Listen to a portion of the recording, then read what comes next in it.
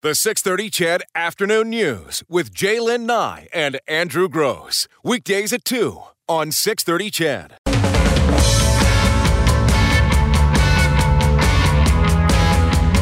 In the last half hour, we were talking about that museum that is opening up in Sweden, Museum of Failures. And I thought this. Oh, and by the way, as we told you off the top of the show, short show for us today. This is our last half hour with you, and then we'll hand the show over. We'll hand the airways over to the City Ford Face-Off show and Reed Wilkins, and he'll drop by in a moment to tell us what's coming up on the show. I don't know that this would constitute a fail. I thought it was actually a big win, but we talked about it earlier in the week that John Gott, the CFL Ottawa Redblacks offensive lineman, he's the guy who did that celebratory beer chug, which he says it was his girlfriend's beer, but they had planned it in advance. That he had, and some of his teammates knew it was going to happen at some point. And you know, we mentioned, I think yesterday, it would have been yesterday because this is Tuesday, that the CFL is not going to fine him or anything like that. But they've done something different instead, hey? They have, unfortunately. I don't care. It's not like he ran through the end zone and some fan had a bong. and he was just like, hey, if you can throw me some weed, I'm just going to pack a bowl here and rip one off, and then I'm going to go back on the sidelines. You might as well have been talking Greek to me right then. I have no idea. They changed their policy.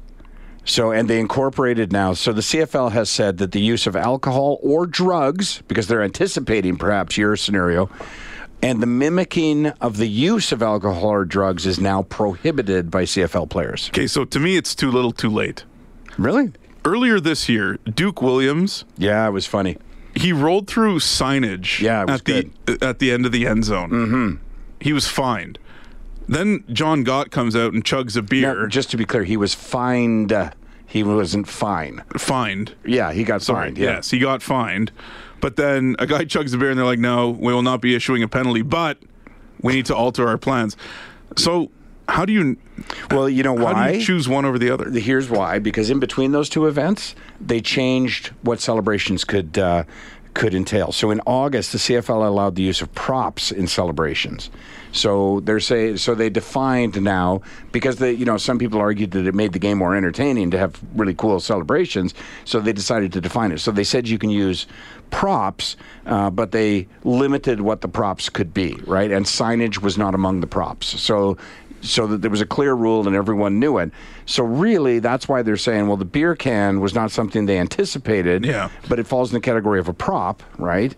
Like remember the guy who grabbed the camera and started filming his teammates? Yeah, Darvin Adams, I think. That's right, Winnipeg, yeah.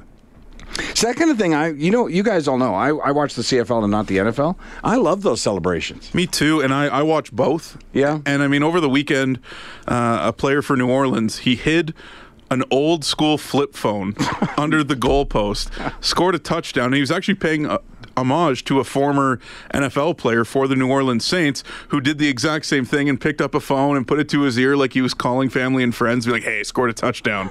And so this guy did it, and he didn't get fined. Yeah. But they threw a flag, and that's a 15-yard penalty. I mean, Terrell Owens, back in the day, I mean, he was grabbing pom-poms. That's right, yeah. He was eating popcorn and throwing it all over himself. I mean, in Winnipeg, they jump into the stands in the end zone and hug fans and all that kind of stuff. To me, it's just fun. Like, I understand the impression that they're trying to avoid to children when a guy like John Gott is chugging a beer. I get that. But at the end of the day, is a 10-year-old in Tyke football going to score a touchdown and run to the fans looking for a beer? It's just not going to happen. But I understand that they want to be perceived as, a child-friendly league. Yeah, it's a family-friendly league, for sure. Exactly. So, but I'm sure most kids have seen their dad chug a beer at some point. Well, you'd think so. Their mother, for that matter, too. In my household. Yeah, I've seen my mother do a few things like that. I don't know. I'm pretty old, and I've been watching the CFL my entire life, both live and on television, and listening to it on radio, right here on 630 CHED. But I got to tell you, I saw that as I'm throwing a dart at the Bend, and just went, "Oh my God!" I thought it was hilarious. Oh, I was dying. And then the second thought was, laughing. "Ooh, he's going to get fined." Yeah, and then didn't. So you just thought maybe after the Duke Williams incident where they penalized him, they would have thought maybe of... they should refund Duke, and that would there you make go. everyone whole again. Yeah, there you go. Now that in hindsight, we now realize that crawling through a tunnel is really not their biggest concern. Yeah, exactly, right. As to a guy running to his girlfriend and chugging a beer. It was a great sight. I mean, these guys are just having fun. I know. And doesn't he look like the right guy to be chugging a beer, too, with the great big beard? Especially for a team like the Red Blacks. Exactly. Like they pride well, themselves. You go to their games, don't you? Yeah, it's a great atmosphere. It's just a fun time. They embrace having fun and creating that sort of atmosphere. And you heard the reaction of the crowd. Sure. Right? Well, it's like the Las Vegas Golden Knights when we started seeing their opening ceremonies. And people were criticizing it. And I was like, what are you talking about? Do you know how much more of an audience they're garnering for their games? Because people just want to see how hokey the opening ceremony is going to be. And if you've been to Vegas at all, it's based on hokey. Yeah. They're not trying to be serious. They're embracing the fact that this is a hokey town. Exactly. So we're going to put on this lavish, outrageous intro and display. Whatever. But it's for fans to go on social media and be like, and tweet out, you're not going to believe what the Vegas Golden Knights did tonight before their game. How many of you, when watching that series last year, went, well, how are they going to kill a jet with a sword? Like, you know, I actually tuned in earlier than I might otherwise have just to see how they're going to do it. Hey, we need to take a break. When we come back, Reed Wilkins is going to drop by.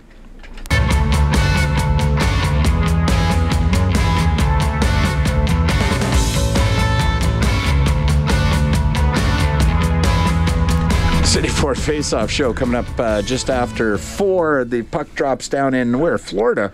Tampa Bay. Tampa today, yep. Yeah, but before we get to hockey and your show, so I did want to ask about this. Morley Scott, who's off today, or I would have been sitting across from Morley to ask him the same thing. So he had tweeted out, and it was just, it was like a sort of like, hey, this isn't sour grapes, just throwing it out there. Yep. And I know you've talked about this on I've your talked show about it for before, years. right? Yep. That if the CFL had a single division, we would be, the Eskimos would have finished 6th, I believe? Yes. Right. Now, and I understand the argument is, well, the games going into the last weekend would have meant more, so Hamilton might have played, more to win. BC might have played more to win. But for me, it's not an Edmonton-centric comment because I've brought it up the last 2 or 3 years about the CFL playoff format, and I think it's archaic, and I don't think the East-West matchup carries the same sort of regionalistic furor that it used to. I think people want the two teams that win the playoff games, and I think they to play in the Grey Cup, and I think that they want the regular season to seed the teams accordingly, and then for teams to be rewarded with buys and or home games based on how they finished in the regular season. Even if you argue, well, if Hamilton would have played their full lineup, they would have finished 9-9 and been ahead of Edmonton. Well, that's still a 6th place team that is getting a home game next week against the BC Lions, as it is their 7th place. So yeah, you're right. And you know what? And this isn't to take anything away from Ottawa and Toronto, who won the Grey Cups the last 2 years. I'm not saying that those championships are tarnished. I mean, if you let 6 teams into the playoffs, usually in the CFL, the 6th place team will probably be 9-9, 8-10, or 7-11, depending on the year. This year, it's 9-9 with the Eskimos. I don't have a problem if a team goes on a run and wins the Grey Cup. I just don't think last year the Toronto Argos should have got a bye to the East Final. And the Saskatchewan Roughriders, who, they wound up with 11 wins, I think, 4th in the West, should have had to go play 2 road games against teams with inferior records. I don't buy this that it's like, well, if you have the Grey Cup in Montreal and it's BC and Saskatchewan, no one will go. I don't buy that anymore. I don't buy that if the game's in Montreal and Montreal, Ottawa, Toronto, or Hamilton isn't in it, all of a sudden it loses interest. I mean, all the games are televised. But you watch all the teams all year. I agree with you, but along those lines, would it, or could it potentially be the end of CFL football in Eastern Canada, though, there's so little interest in football in Toronto, for example, that, if you don't have an East-West, if you don't have a pretty good chance of a local team making the, I was almost going to say Stanley Cup, Grey Cup, do you maybe run the risk of becoming just a Western League? Well, I think that that's already happened, first of all. I mean, I don't. What's going to make the CFL stronger in Toronto? I don't know at this point. I mean, they went to the smaller stadium, which they thought would help. It hasn't really helped. I still think in Montreal, if the team gets better, they might get some fans back. Obviously, they've had a couple of really rough years. I understand what you're saying, but I also. Again, I just think. So you're saying if there weren't playoff home games in those cities, yes. does it hurt? Yeah. Well, probably somewhat. Yeah. It's more. Sure. Well, I mean, Ottawa would have got a home game against us. Yeah. This year in the Eastern semifinal. But I don't think it seems to me when I've talked about this on Inside Sports, it seems to me that. And again, I don't want to suggest I represent everybody. It seems to me a majority of the people agree with me, though there's still a pretty probably, a quarter to a third of people who are like, no, it's East-West. Why change it? Have East-West. It's just what we understand, and it's what's worked for the CFL for this long. So why change it? I just think and again, okay, so Hamilton is 8-10. They could have been 6-12, and they still would have hosted a playoff team. Right.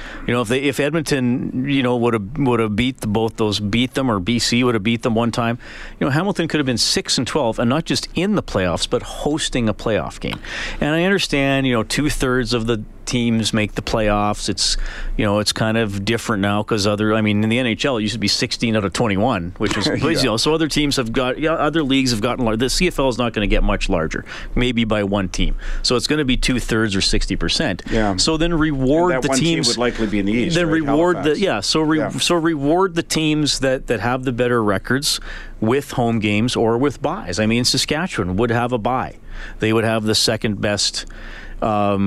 Record in the CFL, so they would have a bye to host the semifinal along with Calgary, as opposed to they get a host. I mean, that's the crazy thing. Winnipeg and Winnipeg and Saskatchewan. I guess Ottawa actually wound up third. But last year, Calgary, Winnipeg, and Edmonton were the top three teams in the league. They were all on the western side of the draw. Mm-hmm. So you're. Hey, you know what? The Grey Cup was great. Yeah. It was thrilling. Toronto pulled off an upset. They got the incredible fumble recovery. That kind of stuff can still happen. I'm not begrudging Toronto being there. I just think that their path should have involved playing another game because they had one of the lower down records. Yeah. So just looking at tonight, Reed, second half of a back-to-back, it doesn't get any easier tonight. Well, are we done with the football talk now? I guess so. We got to look at the game here. What a segue. I know. Well, it's both sports. I'm just giving you a hard time, Brad. No, to me, tough loss last night. You'd like to start out a road trip with a win. Now you're they did. They won in Detroit. That's right. I'm just jumping all over the new guy. I'm such a jerk. Getting roasted right before I leave for the day. This is exactly how I envision my day ending. He's just not giving him credit for anything. I just hope Connor gets a goal. He got a goal. He got a goal yesterday, Brad. Yeah. My God.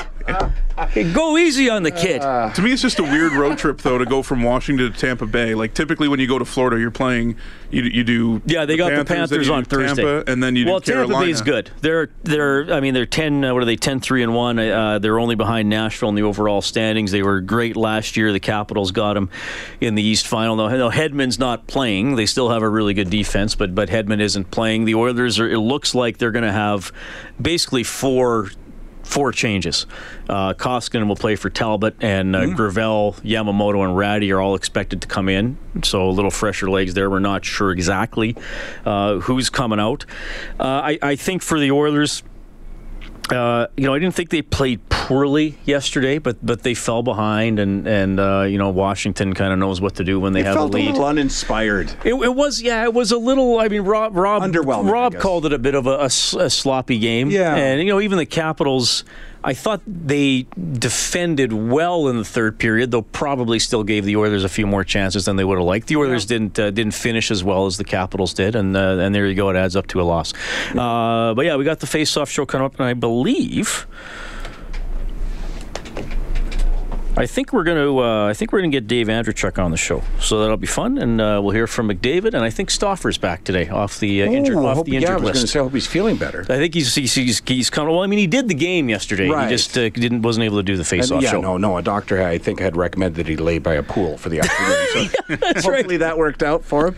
All right, that's coming up after 6 right now. And Brad, thank you very much for filling in. Thank you for having me, buddy. Well, it's always my pleasure to have you here.